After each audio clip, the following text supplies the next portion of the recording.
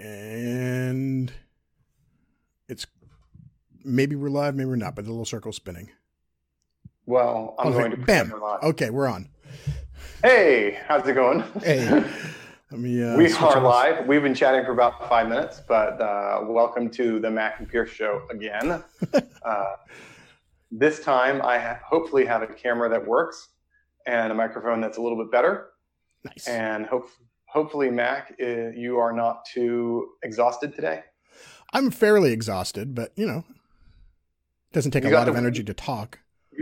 You got to live the dream of being a backup standing goalie, like a Zamboni driver. Yes, only I got to be the emergency backup goalie for my wife's women's hockey team. Today was the first game of the playoffs for them. I'm also a goalie on a men's team, but their goalie was unavailable. They couldn't get a sub from within the league, and so I got to play with them. It was a lot of fun. And playing goalie is probably one of the most tiring things in sports. It's exhausting physically and emotionally. So yeah, I'm a little bit drained. Yeah, I would think emotionally and mentally, especially because you actually have to pay attention the whole time. Yeah, it's a test of focus, and it's also like every time a goal goes in, you expend a lot of emotional energy just like resetting and getting back down to focusing on the moment, so that when the next shot comes, you're not thinking about the last goal you let in. And as it turns out, that takes energy. Like it feels like it's burning calories. Yeah, I think that having never played goalie myself, I have a hard time appreciating that. But I try to remember it, especially when I watch hockey. Yes. There's a hockey game, the Flyers game a couple days ago, where they were destroying, I guess it was the Rangers, and it was like 4-2 or 4-1. And they let in a goal in like the last 20 seconds. Yes. And Travis Konechny, one of the star forwards for the Flyers, slammed his stick against like the post. That was so interesting. It was interesting. And what I thought was it was so good. Yeah. He was mad that he let his team down by letting in a garbage goal that didn't matter at all. A completely meaningless goal, but he took it absolutely seriously. It was the last 30 seconds of the game. That was fascinating. And I think because he took it seriously, that's also saying to his goalie, I find it personally responsible when a goal goes in, not just your fault, goalie. It's mine too. I think that's a really good sign. Yeah. Oh, the Flyers are so fun right now.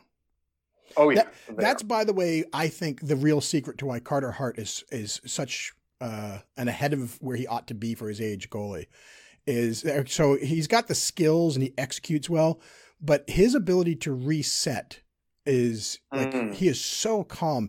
Have you ever seen? Apologies to people who aren't Flyers fans, but this is where we're going right now. So sometimes you'll see he does this thing, and he's not the only goalie who does this. There's like one or two others, but after he lets in a goal, he'll do this thing with his water bottle, his mask off, and he'll like shoot a drop of water in the air, and he'll watch it go up and down, and that's a meditation practice that he has, where he's just like, I'm just going to watch the droplet. I'm emptying my mind of what just happened. I'm just going to be here with the droplet. I actually, I can tie that to religion really easily. Excellent. Let's go. So I actually did a sermon on the Lord telling his disciples that if you go into a house and they reject you, the disciples are like, oh, can we burn the house down? Can we call fire down on them? Right. And I have a transition from that too in a minute. And the Lord says, no. Walk away and shake the dust off your feet. And now you guys can't see me doing this, but I am shaking my foot. You can sort of see my whole body, or you can see me shaking my hand, like Taylor Swift, shake it off. But if somebody says something nasty to you, or if somebody rejects you, you can literally shake your foot in remembrance of the Lord saying, shake the dust off your feet.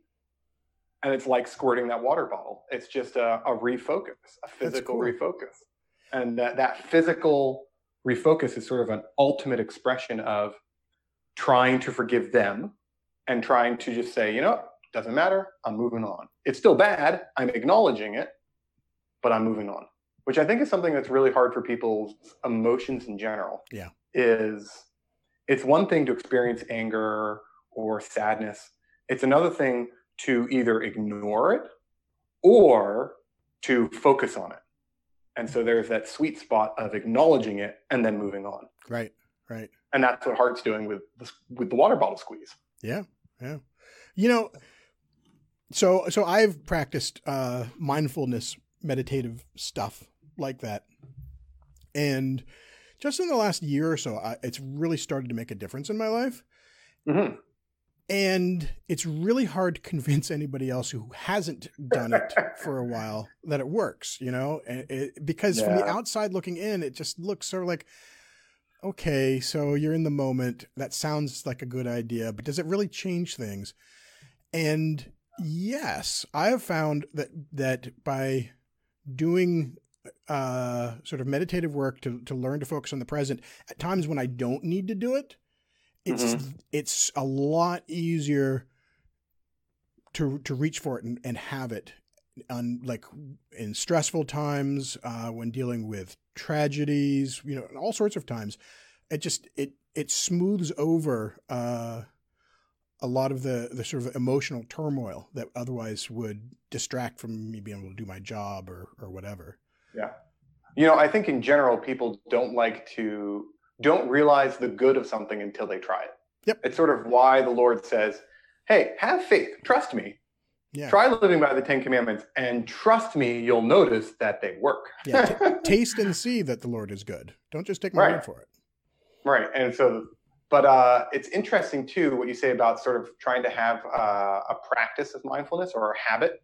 Mm-hmm. I think about that with, and I've said this in a lot of sermons, but with prayer or family prayer or saying a blessing. Yes. Or going to church every Sunday. Mm-hmm. This is why I tell people, how often should you go to church? You don't have to go to church to get to heaven. No. You should, for your own benefit, go to church every Sunday. Yeah, you're not filling out like a loyalty punch card. You're doing reps. If you think about it this way, most Sundays you want to watch football or hockey or whatever. You want to go to the soccer game. You want to sleep in. You might want to hear a good sermon from a minister, but often we're not in the mood. But if you every Sunday know that you go to church and you see other people who try to live according to the Lord's word, try to love one another, and try to help one another, one day, a terrible thing's going to happen. Yeah. I don't know what, but someday something will. And in a few days' time, if you have the habit of going to church, you're just going to go to church again. And there will be all these people who absolutely love you. Yeah. And it will be a lifesaver. And the same thing is true. If you pray with your family at every meal, okay, whatever. Most times you don't even think about it. Yeah. But when the trouble comes and you sit down and you all pray, whew, I've noticed that even with just my family, like if we've had, you know, if I'm arguing with my kids and we all sit down for breakfast, we are going to say the blessing. And I turn to Taryn, my wife, and I say, so what should we say? And she'll say, how about, Lord, I believe. And so we all say, Lord, I believe, help my unbelief. And I don't know what's going through my kids' heads, but I know that I have just reset. And I'm not doing it because of anything in particular. It's just a habit. Yeah. And it resets me, just like squeezing that water bottle. Yeah. Well, and you bringing up the habit of church going, maybe you're not the one who's having the tragedy. Maybe somebody else does. And because you're showing up every week, you're there on the week they need you. And that's huge too. That really is. And you can't be there for them unless you're literally there. Right. And if you've already established a relationship, you know, it's sort of like, you know, people say there's something like a fair weather friend. Right. I think there's also the bad weather friend. You know, it's like you never hear from them until something bad happens. And then they want to be in the drama and be really supportive and loving. You're like, thanks. Yeah. But I also just want to be with my friends. You know? Yeah. Yeah. Well, and so I think creating those relationships is really important. Well, so I'm glad that you bring this up, sort of rolling back a little bit when you said, you know, maybe you want to go hear a good sermon. My mind immediately went to, well, you're like, first thing in the morning, that's not actually what I'm looking for usually. And there are a lot of great sermons and messages that I can get on demand any time of the day, via podcasts and New Church Audio and other places like that. And this has really got me thinking about the future of church services. Because we have like this tradition that puts the sermon as the focal point of Sunday morning. And there's reason for that. I mean, Sunday is in part to be a day of instruction, but that's not the whole picture. And because the instruction part is now so easily sort of grabbable, which I see as mostly a good thing, I've been wondering more and more if maybe that's giving us permission to focus on Sunday morning as, so that loving the neighbor part of it is a more active and intentional piece, because you can tune into YouTube videos and podcast sermons and stuff like that, but they're never going to give you that connection piece. I mean, so we're doing a live thing right now. And in fact, I'm looking, I see we've got, Teresa McQueen-Huber saying that she practices daily on the meditation. I think that's great. And I like the live thing because it allows, to connect, but even then it's not the same thing as being face-to-face or being able to physically touch somebody. And I think that's actually part of the value proposition when we say, come to church. It's not just listen to a smart person say smart things, or, it's praying together and worshiping together and being in community together. Yeah. And, just personally, I find it frustrating that I have to compete with TED Talks. That guy giving that awesome TED Talk has literally given that talk well over 100 times. Yeah. And this is practiced and practiced and practiced. And me, I'm just preaching. But it really is that whole worship experience, not just the sermon. And that's something that you don't get with these professional talks. Yeah. And I think about that worship part.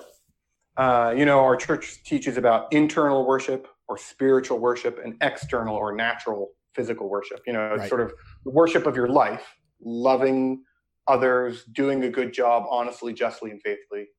I know you know this. I'm just saying it for all y'all. But then there's also external formal worship, which is kneeling, praying, singing, doing all that stuff you do on Sunday. I think sometimes we make the mistake of saying, well, only the spiritual stuff matters. Yeah. Well, that's like saying, well, I'm going to love you, but I'm not actually going to physically do anything nice to you. Right. I got your back until you need a ride somewhere.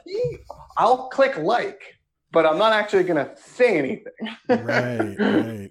Whereas I think external worship is that form, that container for internal worship. If you kneel with people and sing with people, literally, and literally experience this thing together. That's why I love about Holy Supper being Holy Communion.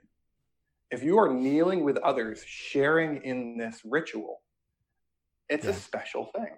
Yeah. It's a shared experience that you can refer back to in all these other more spiritual, loving ways. Yep. And not to trivialize what you're saying, because that's not my intention here, but and we talked about this just a touch before we got online.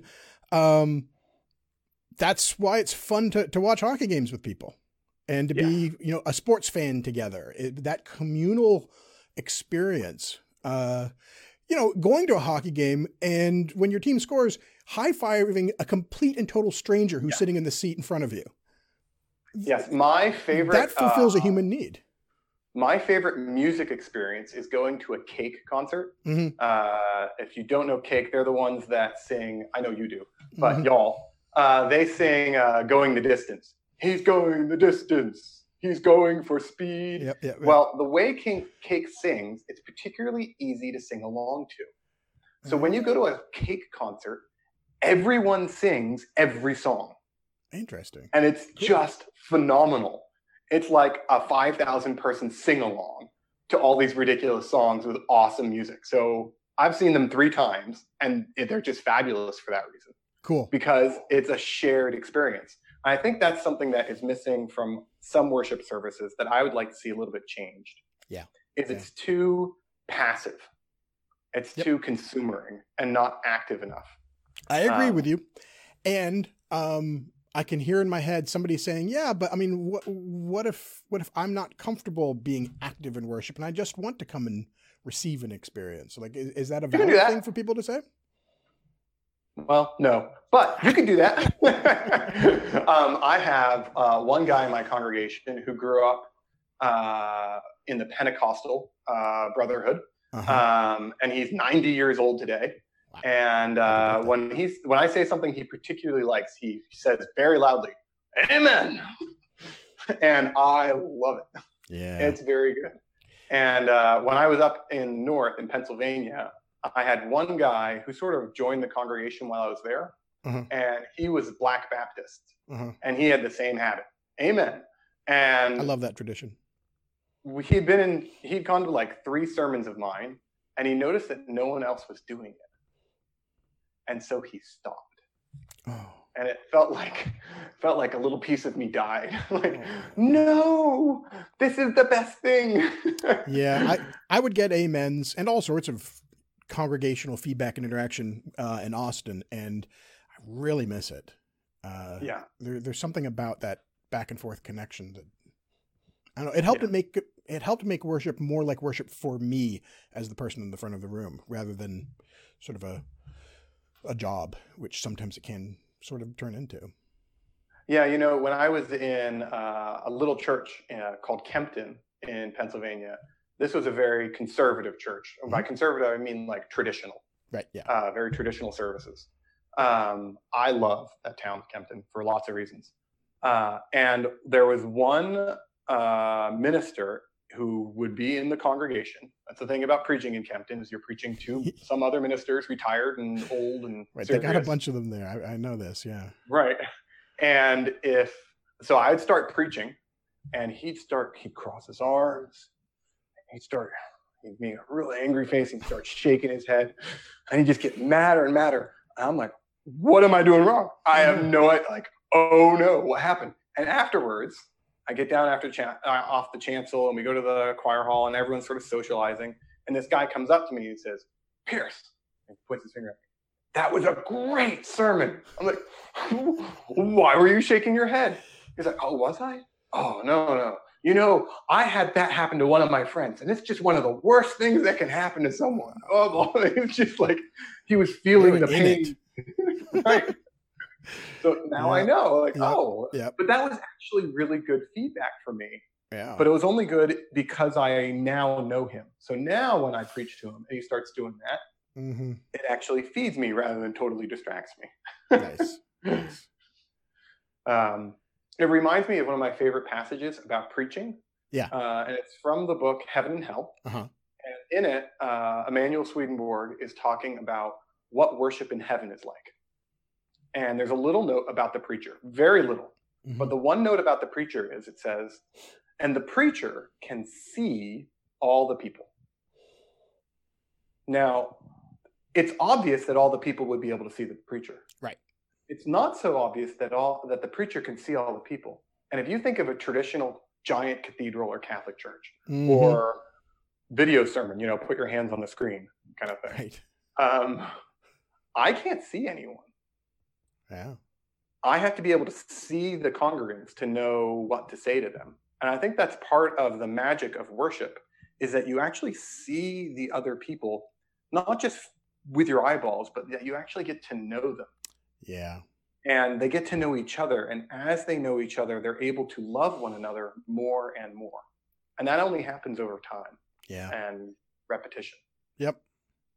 Yeah, there have been times where I have sort of been struck looking out at a congregation on a Sunday morning, where I'm aware of like the struggle that this particular family is going through and the heartbreak that person has just experienced, and what's weighing heavily on that other person. And I just look at it and I just see all of these people sort of deep in these, you know, the struggles of life, and am aware of the fact that a lot of them weren't aware of one another's stuff. And there have been times when I wish I could have just like connect them to each other. But people hold a lot of that stuff in. And I get it. I am by nature a very private person. Yeah. I think that's mostly because while I love being on stage, I actually kind of enjoy being on camera. Something I've learned. Uh-oh. Yeah, I'm getting Yeah, that too. imagine that. I do not like being in a crowd. I am definitely an introvert, and I don't like sharing unless I'm on stage. Yeah. And so I get that other people don't, and they want to be private too. Mm-hmm. But I think one of the things that we have to recognize is the Lord wants us to be vulnerable for one another. Yes. He says things like, "Blessed are they who mourn. Mm-hmm. Blessed are the hungry and the thirsty." And part of what that isn't just that you're sad or that you want food, but that you are letting yourself be fed and given drink and given comfort. Yeah. If you let someone into your life and let them know about the vulnerabilities you have or the help you need, not only will you get help, but you're also giving them the opportunity to love the neighbor. Yeah. And that's the greatest joy they could possibly have is by loving the neighbor. So letting them help you is like the best thing you could do. I have preached that. I have counseled that. I have believed it in my heart, and I am really bad at it. Like personally, yeah, me too. I'm so terrible at asking for help, receiving help, opening myself up, which is funny because there's a certain kind of vulnerability which I've learned to practice, I guess, in public persona type things, on camera, on stage, etc., writing and all that. And yet there's still like a layer of protectiveness that I have a hard time breaking through when I really need to. Yeah. I wonder if there's some kind of technique or practice that would make that more effective. Like for me, shaking my foot is a little meditation on forgiveness. Right. Or this explains all the foot shaking you did during our childhood, by the way. I'm now starting to reimagine a lot of stuff. Family. I mean, that was a lot of dust. Yeah. And just and thinking about washing feet, et cetera, et cetera. There's all this stuff. Right. I wonder if there's some way of teaching oneself how to be helpful, or not helpful, how to be vulnerable so other people can help you. How to be helpful. And yeah, I think there are also just different personalities. I know some people listening to this are like, it's easy to ask for help. And I even know people who are always asking for help. And I kind of find it a little annoying. Like, why can't you just do it? Right. And so it's a funny balance. Yeah. And I guess for me, the thing that I always remember is I have to figure out what I'm not good at and what I'm good at. And if I'm good at something, don't worry about getting better at it. Focus on the thing that I need to get better at. And so I'm not good at asking for help, so I need to get better at asking for it. But if you, all y'all, are already good at asking for help, you can just ignore the last 5 minutes of our conversation. Yeah. I don't know. I think it's a lot more fun and easier to just focus on the things I'm already good at and just ignore the rest of it. Yeah. Can I do that? That's growth opportunity right there. Oh. All right. Well, yeah. With that lovely thought, I am getting a little tired and I'm blitzed. Blotto. Yeah. Blitzed in British cooking would mean that they'd put you in a blender. So maybe you're blitzed. Really? Yeah. Huh. We're gonna blitz this, and they always like, Bzz. I'm like, really? Blitz it. Those funny Brits. Yes. So, any final thought? I'm letting you do all the talking tonight. What? Oh, yeah, you do enough. Go Flyers. Yeah. They're on a 6-game winning streak. Ooh. And one of my little pet peeves, I'm just going to have to shake the dust off my feet, is that the national media isn't actually paying enough attention to the fact that, not just in the last 10 games, but in the last 25 games, the Flyers have been like the 4th best team in the league. Well, on all sorts of metrics. And that's going to change. They've gone from out of the playoffs to almost the top of their division. They're 1 point out of first in the division. Yeah. So here's, I forget who, I saw somebody tweet this earlier today, but after the Flyers defeat of the Rangers tonight or this afternoon on a nationally broadcast game. When there was a lot of narrative building up to, the Rangers are on this amazing streak fighting for the playoffs, and the Flyers just manhandled them twice. There's no way that's not going to change the national, right. You know, finally. Right. But I got to shake it off. You know, Taylor Swift is a wise woman. Well, guess what? Wait, Taylor Swift. What? Okay, fine. I'll accept that. I have tickets to the Flyers Caps game this Wednesday. Oh, well. Jill and I have been planning this since we moved here over the summer. No. Did you know that the flights from Atlanta to DC and BWI are some of the cheapest in America? Well, I don't have any extra tickets, and I'm not going to leave my wife at home, so. Oh, never mind. I won't be flying to Washington just to watch the Caps. Yeah, but it will be on NBC. It'll be the Wednesday night hockey game, so maybe you'll see me. All right. Well, okay. That would be fun. And next Sunday, I don't think there's a hockey game in the evening. I don't think so. So that means we could chat again. Yes, and I'll be less tired, hopefully. So actually, before we go, I just want to sort of throw something in there. If you're watching, I see some people watching live, but also I know that a lot more people are going to watch this back as a recording later. If you're still with us after 26 minutes, what should we talk about? Like, as you can see, we can ramble about all sorts of things, but if there are topics that you think would be particularly interesting to cover, go ahead and drop a note in the comments of this video, wherever you find it, or get a hold of us any way you can. And I'm up for suggestions. I assume you are too, Pearse? Yes. All right. And hit the subscribe button. Smash that like and ring the bell. And yeah, so I guess, do subscribe, because I'm going to be putting this up on my YouTube channel. And do you have a YouTube channel yet? Not one that's worth it. I am on the way to making all that stuff happen. Okay. Hey, this time I actually have a decent mic and camera. And yes, you do.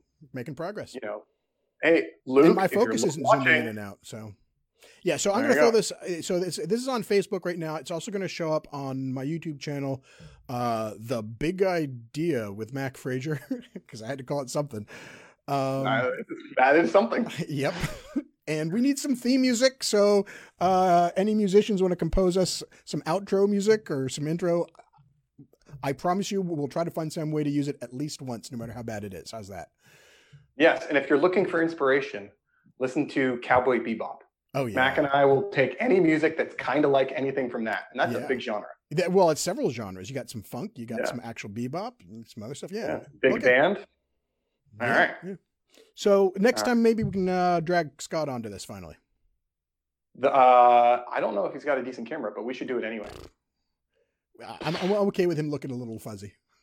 I mean, he needs a shave anyway, so it kind of works. That's right. All right. It's good talking with you, Pearse. All right. Talk to you later, brother. Yep. And it's good seeing you guys as well. Bye. All right. You'll turn this off? Yep. I'll kill it. And bye. Bye.